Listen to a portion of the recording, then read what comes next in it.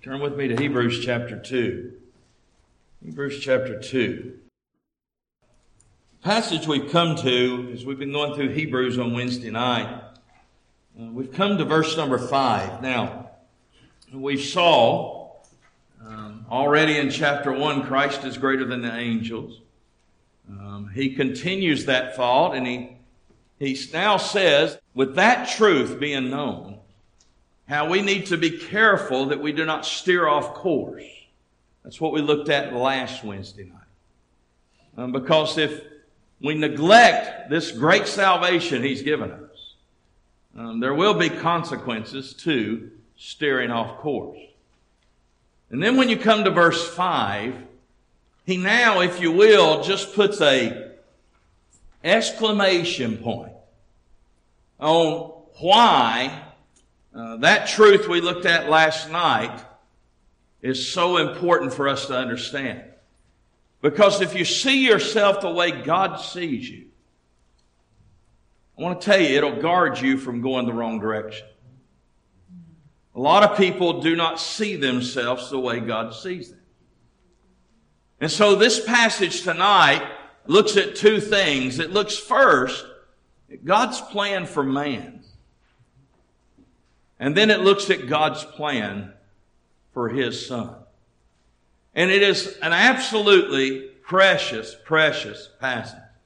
A misinterpreted passage, I'll grant you, very much, but a precious passage. So if you would please stand in reverence to the reading of God's Word. Verse 5.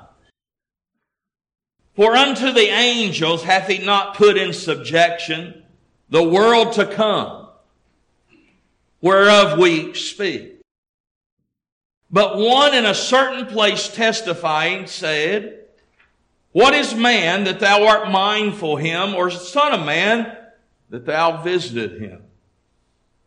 Thou made him a little lower than the angels. Thou crownest him with glory and honor, and didst set him over the works of thy hands. Thou hast put all things in subjection under his feet. For in that he put all into subjection under him, he left nothing that was not put under him. But now we see not yet all things put under him. But we see Jesus, who was made a little lower than the angels for the suffering of death, crowned with glory and honor, that he by grace of God should taste death for every man.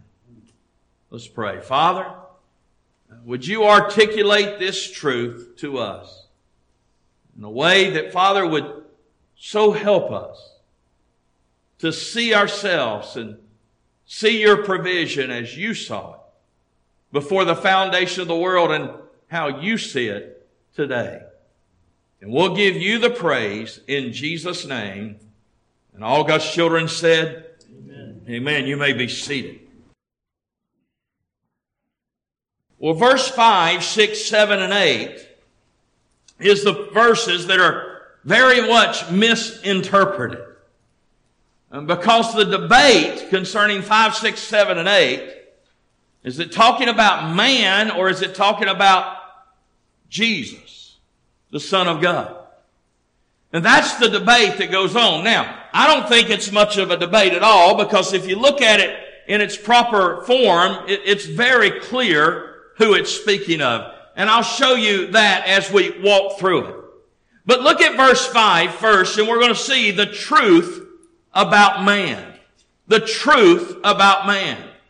We see in verse 5 the certainty of man. He said, For unto the angels hath he not put in subjection the world to come, whereof we speak. And so what is this verse saying? Well, it's saying this. God never at any time said to the angels that in the world to come, now understand, the word world there, most of the time when you see it in the New Testament, it's cosmos, which means every created thing or this worldly system. Those are the two meanings of the word. But that's not the word used here. The word used here is a literal term that means the inhabited earth. So in other words, when he says the world to come, he's not talking about heaven. He's not talking about our eternal bliss. He's talking about a day when there would be a rule and reign upon this earth that is inhabited. We call it the millennial reign. And he never said at any time to the angels, we're going to give you authority in the world to come. In that day when his authority is set up on this earth. But he did say that to man. And so the picture here is this, that God's certainty concerning man is this, that God has already determined that man will have authority with Christ upon this earth and will rule and reign with Christ upon this earth in the kingdom that is yet to come. The new heaven and the new earth. There's many passages we could look at. 1 Corinthians chapter 6 verse 2 says it very simply. Do you not know that the saints shall judge the world? And if the world shall be judged by you, are you unworthy to judge the smallest things? Know you not that we judge angels? Can you imagine you're going to have authority over angels? How much more things that pertain to this life? Now you say, well, preacher, wait a minute. All that's given to Christ, not to us. Oh, that's not what 1 Corinthians says. 1 Corinthians says, listen, you and I are going to be so identified with Christ, who all judgment's been given unto Christ, but we're going to be so identified with Christ. 1 John 3 says that we're going to be made like Christ. And here's the reality. Christ is going to be the center of all worship. Christ is going to be the center. He's going to be the one on the throne. But folks, listen, you and I will rule and reign with him. Amen. And this, the writer of Hebrews says, is the certainty of man, that not only is Christ exalted above the angels, but there's coming a day man will be exalted above the angels. Notice, secondly, the consideration of man. Verse 6, 7, and 8 are quotation from Psalm chapter 8, verse 4 through 6. So to understand the context of what these verses are talking about, you have to go back to Psalm chapter 8. Now, if you go back to Psalm chapter 8, here's what Psalm chapter 8 is dealing with. It's dealing with the graciousness of the Lord, who has so graced himself in giving man what man needs and man's provision, and giving mercy to man. And that's the subject matter of Psalm chapter 8. And so when we come to this verse here, in this passage, we have to understand it in the same light. And so what you find first here is the consideration of man. Do you not find it astounding that God, who needs no one, would even give us consideration? That's what this psalm is saying. He said, look what it says here in verse 6. But one is certain place testifying, saying, what is man that thou art mindful of him? What is man that you would even consider him? I mean, here's the reality. God sees us in a way of being identified with Christ, that we'll rule and reign with Christ. And here's what the writer of Hebrews is saying. The writer of Hebrews is saying he's stepping back from eternity. And he's stepping back before there was a was. And he says, God, why would you even consider man? Knowing who man is. Why would you even give thought to man? Knowing who man is. I mean, the idea here that God, who needs no one, needs nothing, would give mindset, thought, and a way of escape to man. Amen. Let alone give man authority. I mean, what a God we serve. I mean, this is the thrust of this passage. Job chapter 7, verse 17 and 18. What is man that thou shouldest magnify him, and that thou shouldest set thine heart upon him, and that thou shouldest visit him every morning and try him every moment? Job says, I don't understand, God. I don't understand. What am I as man that you would even consider me, much less visit me? Well, I want to tell you something. I'll take a starch out of somebody's shirt, won't I? I mean, you and I, listen, you and I are the created beings of the Lord, but yet Lord, knowing everything about it, would even consider us. Much less show us mercy. Much less show us grace. Much less send Christ to take our place. Much less that Christ would take our sin. Much less that He would not take our sin, but resurrect Him from the dead, ascending to the right hand of the Father, and much less allow His Holy Spirit, His presence, to come and take His residence inside of us. What is man that God you would do that? Amen.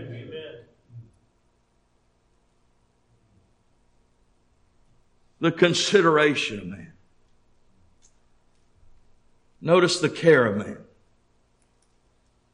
Watch what it says here. Or the Son of Man, that thou visited him. Now here's where the debate comes. Because usually when we see the term Son of Man, immediately we think of the person of the Lord Jesus. All right, but there's two problems here. Number one, is there anywhere else in Scripture that Son of Man does not refer to the Lord Jesus, but refers to mankind? The answer to that question is yes, the book of Ezekiel. The second problem is the word visit. The word visit is just not a word that means He came as a token visit. The word in the original language means to visit for the purpose of helping in need. How many agree Jesus didn't need help in need? Amen. Secondly, notice what it says.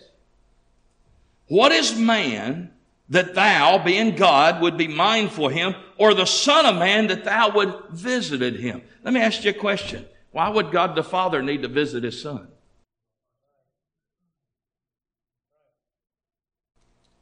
So what this is talking about is this is talking about the care of God. Listen, it's one thing for Him to even give us consideration, but it's another thing that God would visit us and visit us in such a mighty way that He would care for us and protect us and provide us and save us and redeem us. You want me to go on, or you got the point?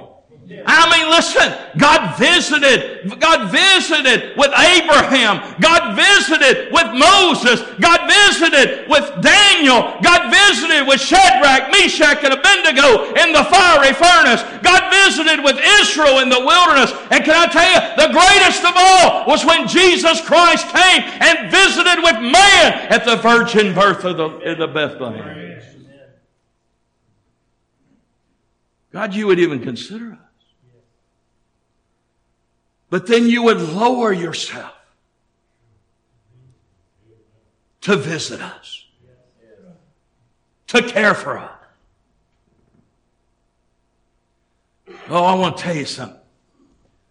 This pastor could get a hold of me real quick. I mean, this is amazing to think about, that God would care for us enough to humble Himself and visit us. So you see here the truth about man, the certainty of man. We're going to rule and reign with Him one day, not the angels. Right. The consideration of man, God gives us thought, mindful of us. In the care of man, that God would visit us just to provide our need. Well, let me show you secondly the testimony of man. Look at verse 7. Thou hast made him. Well, now, who's the him? Well, it's the same him in the bottom of verse number 6. Man. Thou hast made him a little lower than the angels. Now, you say, how do you know that's man? Because in verse number 9, he says the same thing about Jesus, but in a different way, different context. All right, now watch. Verse 6, 7, and 8, he's talking about man. Now, if he was talking about the Lord Jesus there, then why in verse 9 would he use the word but as a contrast? But we see what? Jesus. So in verse 7, he's still talking about man. He's talking about the testimony of man. Now watch this. Talking about his position. What do you mean he's made us a little lower than the angels? Well, in verse 9 it says he made Christ a little lower than the angels. Well, it's the same principle. What made Christ a little lower than the angels? Hey, he's God. He's exalted above the angels. Oh, but listen, when he became man, he was now confined to the frailties of man and the limitations of man. He was man, but yet 100% God. But as man, he was made a little lower than the angels. And therefore, as man, you and I are made a little lower than the angels. It's our position. But watch it. Our possession. His possession, watch what it says. Thou crownest him with glory and honor. Let me tell you something. Of all the created works of God's hands, the supreme work of God's hands in the eyes of God was man. Thou crowns him, Stephanos, a victor's crown. Thou crown him with glory and honor. Now listen. The heavens declare the glory of God. Would you agree with that? Say amen. Amen. But there's something about man that declares the glory of God in the ways the heavens can't. Yes, that's right. You see, the heavens declare the glory of God in his creative power. But you and I declare God in his holiness, in his love, in his character, in his nature. And therefore, before God ever brought Adam out of the dust of the earth, God had determined that man would be crowned with glory and man would be crowned with the honor, that man would be the vessel that would show forth a God who could not be seen. Amen. Thou crownest him with honor and glory, our possession. Well, look a little further. It even gets better. You say, well, it can't get much better. Oh, it gets better. Look a little further. His privilege. And did set him over the works of his hands. Now, what is that talking about? Oh, this takes us back to the Garden of Eden. Go back with me. Genesis chapter 1. Real quick. Genesis chapter 1. Look with me at verse 26, when God brought Adam out of the dust of the earth. Verse 26, and God said, let us make man in our image and our likeness, and let them have dominion over the fishes of the sea, over the fowls of the air, over the cattle, over the earth, and over every creeping thing that creepeth on the earth. So God created man in his own image. In the image of God created him. Male and female created he them. And God blessed them. And God said, be fruitful and multiply and replenish the earth. Subdue it. Take authority over it. Replenish the earth. Subdue it. And have dominion over the fish of the sea, over the fowls of the air, and over every living thing that moveth upon the earth. So what was God's design when he brought Adam out of the dust of the earth? That Adam, as his representative upon this earth, would have authority, have dominion over those other things in which God created. In other words, Adam would name the animals by the inspiration of God as God moved in his heart. Adam would have authority over the things of this earth as God would enable him to do so. And Adam would have dominion. You say, preacher, we don't have that kind of authority now. There's a reason for it, and I'll show you why in just a moment. But yet this was God's design. In other words, think about it. Let's go back. What is man that thou would be mindful of him? You would even consider him. What is man that you would visit him and care for him and help him? What is man that you would crown him with glory and honor? And what is man that you would put him in control of the works of your hands? I want to tell you something. One commentator said this to this passage. He said, if there's a holy ground in Hebrews, it's right here.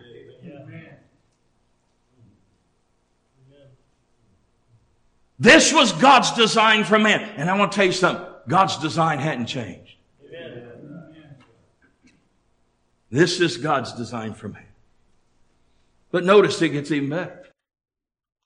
His power. Watch what it says in verse 8. Thou hast put some things in subject under his feet. All things. For in that he put all in subjection under him. He left nothing that is not put under him. What do you mean his power? The word subject here is a word that simply means the arranging of soldiers under authority. It speaks of a conquering king or a leading king. It speaks of God's design for man, that man up on this earth would be kings, have authority upon this earth. You say, well, preacher, I'm far from being a king. Well, can I tell you, if you're saved today, God sees you as one, whether you feel like you won or not. You say, well, where's that in the Bible? Well, I'm glad I'll ask some good questions. You know that? Say amen. Revelation chapter 1, verse 5 and 6. And from Jesus Christ, who is the faithful witness and the first begotten of the dead, the prince of the kings of the earth, unto him that loved us, washed us from our sins in his own blood, and hath made us kings and priests unto God and his Father, to be glory and dominion for how long? Forever and ever, amen. Well, preacher, that's just in one place. You can't prove it anywhere else. Revelation chapter 5. Seen in heaven where the church is worshiping the Lamb of God, who was the only one worthy to open the scroll, the title deed of the earth. And watch what it says. And they sung a new song, saying, Thou art worthy to take the book, to open the seals thereof. Thou wast slain and hast redeemed us to God by the blood out of every kindred. How many agree? Only the church, only the saved have been redeemed unto God. Amen. Every tongue, people, and nation, and hast made us unto our God kings and priests. And we shall what? Reign on the earth. You see, God created Adam to be a king over his created hands, the handiwork of his creation. God created Adam to be authority over the handiwork of his creation. God created Adam to bring everything under the subjection of his authority that was given by God through Adam for God's glory. And you and I, when God saved us, restored us back to where Adam was.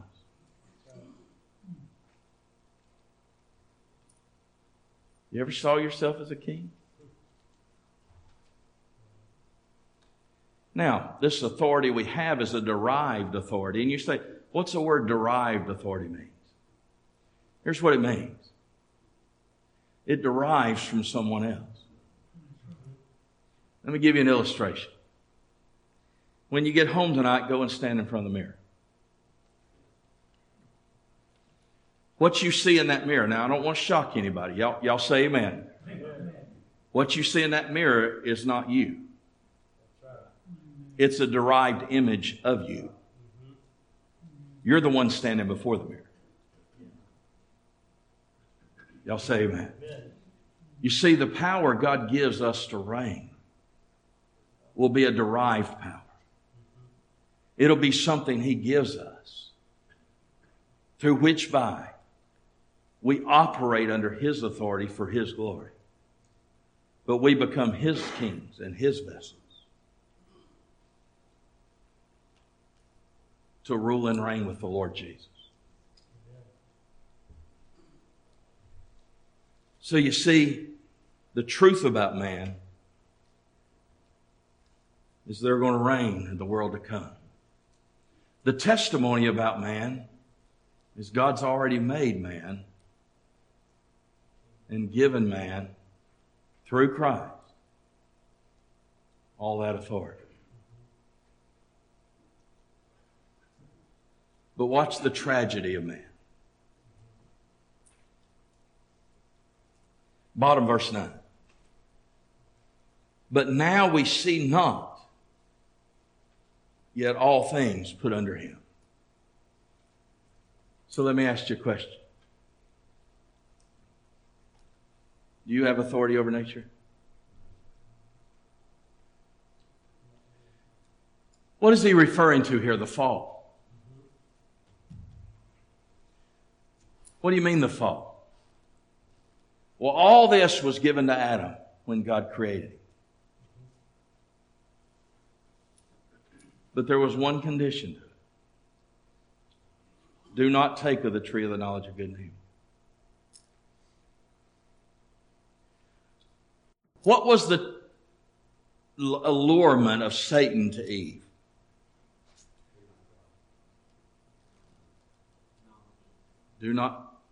God's cheating you. Do you not know that you can be as God? Well, did she not know that God already saw her as king?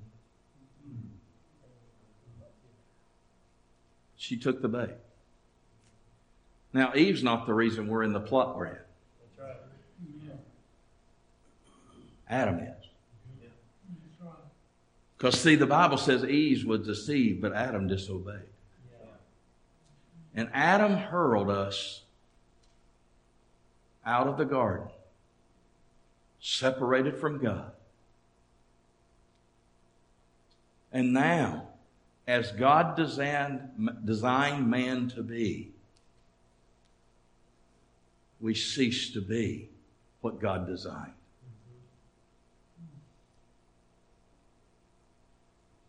It's the reason the Bible calls a lost person the natural man. How many agree everything God creates is supernatural? But God calls a lost person the natural man. So, the tragedy that took place. This is how God, what is man that thou would consider him? What is man that thou would visit him? What is man that thou would crown him? What is man that you would give him authority? What is man that you would put all things under his feet? But man fell. So not only do you see the fall of man, you see the forfeiting of man. Because when man fell, all of these things, crowned with glory and honor, all these things that we see here, that being having authority over the works of his hands, all things put under his feet, all those things at that moment that Adam took of that fruit of the tree of the knowledge of good and evil, at that moment, man forfeited all of God's design, all of God's authority, all of God's glory, all of God's honor. Man forfeited it right there. Get the picture. God, who needed no one, needed nothing, even had the thought of creating a man.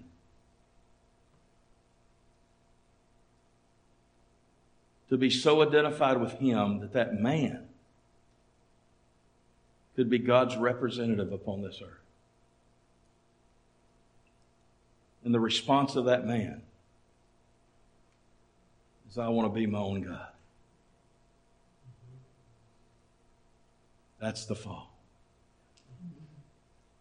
And that's what brought the forfeiting of all these privileges and possessions of God. But notice one last thing, the frailty of man.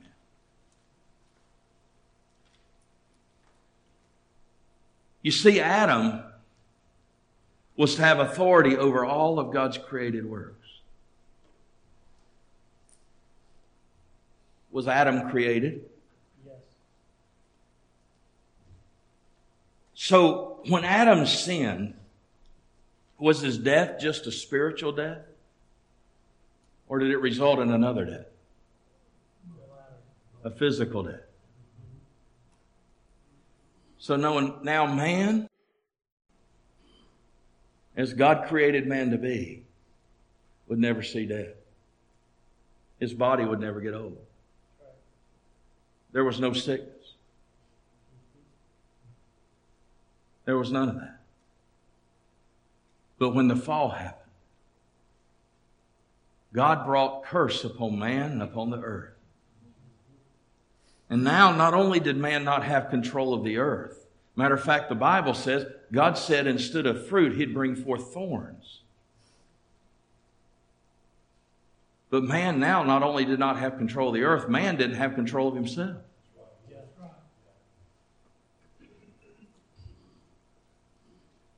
And his physical become frail.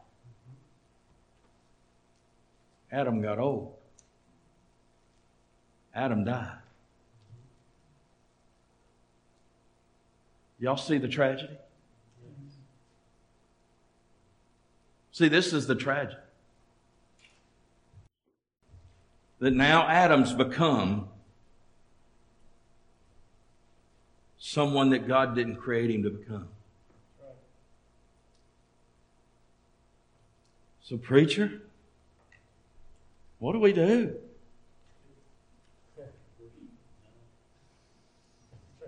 But, aren't you glad when there's a but? But we see Jesus. Notice the triumph of man. Man's hope through appropriation. We see Jesus. We see Him as the only one that can restore to man what man lost when Adam sinned.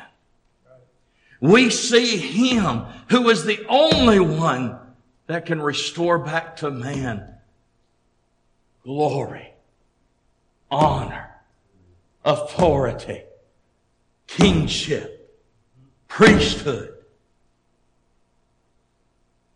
We see Jesus. You see, Jesus came to live as God created man to be before the fall. You remember what it said? Adam was to have authority over the fish, over the birds of the air, over nature. Y'all remember that? Say amen. What did Jesus demonstrate while He was here? All of these things. I mean, you look at it. He had dominion over the fish. Matthew chapter 17, Luke chapter 5, John chapter 21. He had dominion over the fowls of the air. Luke chapter 21. He had dominion over the wild beasts. Mark chapter 1. He had dominion over the beasts. Mark chapter 11. And can I tell you something? Jesus Christ restored dominion to man. That one day at the millennial reign, we can, as Adam had, now rule and reign as God intended Adam to rule and reign in the garden before the fall. Amen. All because of Jesus. We see Jesus. What does that mean? We appropriate Him by faith. We entrust ourselves to Him. We yield to Him, for He's the one that restored back to us what God gave when God considered us when we didn't deserve to be considered at all. This is the glory of this passage. But listen, not only man's hope through appropriation, but man's hope through identification, who was made a little lower than the angels for the suffering of death. In other words, Jesus Christ came and took our place, became who we were, walked up on this earth as we are, as man, made a little lower than the angels. All He had known in heaven was glory, worthy, worship, praise. But yet Jesus laid all that aside that He could come and identify Himself with us, that one day we could identify ourselves with Him, and one day He would come to earth, and then He would ascend us into the heavens. What a glorious truth. Amen. Amen. Just that He could restore what man lost. Now I want to ask you a question. I'm not very smart.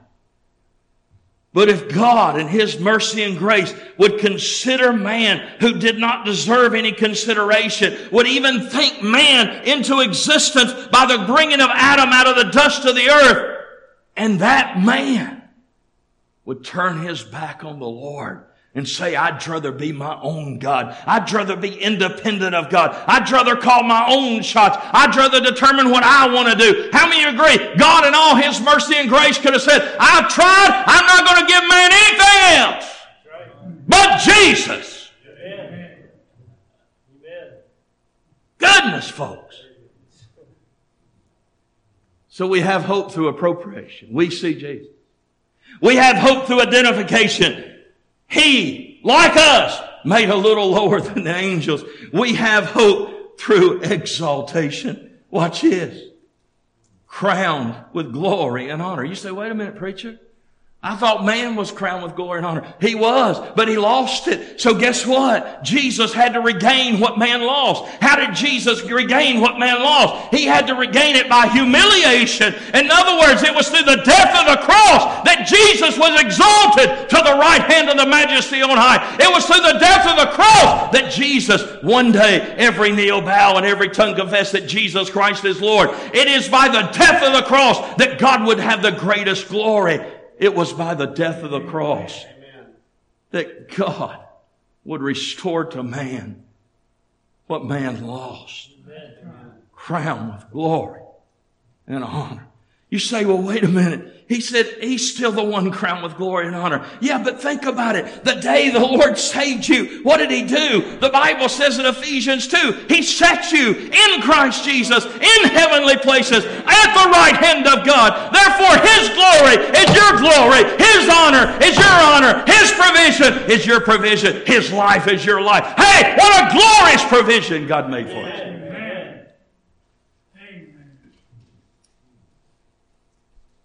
Lastly, man's hope through redemption. That he, now watch it. Watch it. If you think about the death of the Lord Jesus, what's the first thing you think about? The justice of God. Wouldn't that be the first thing you would think about?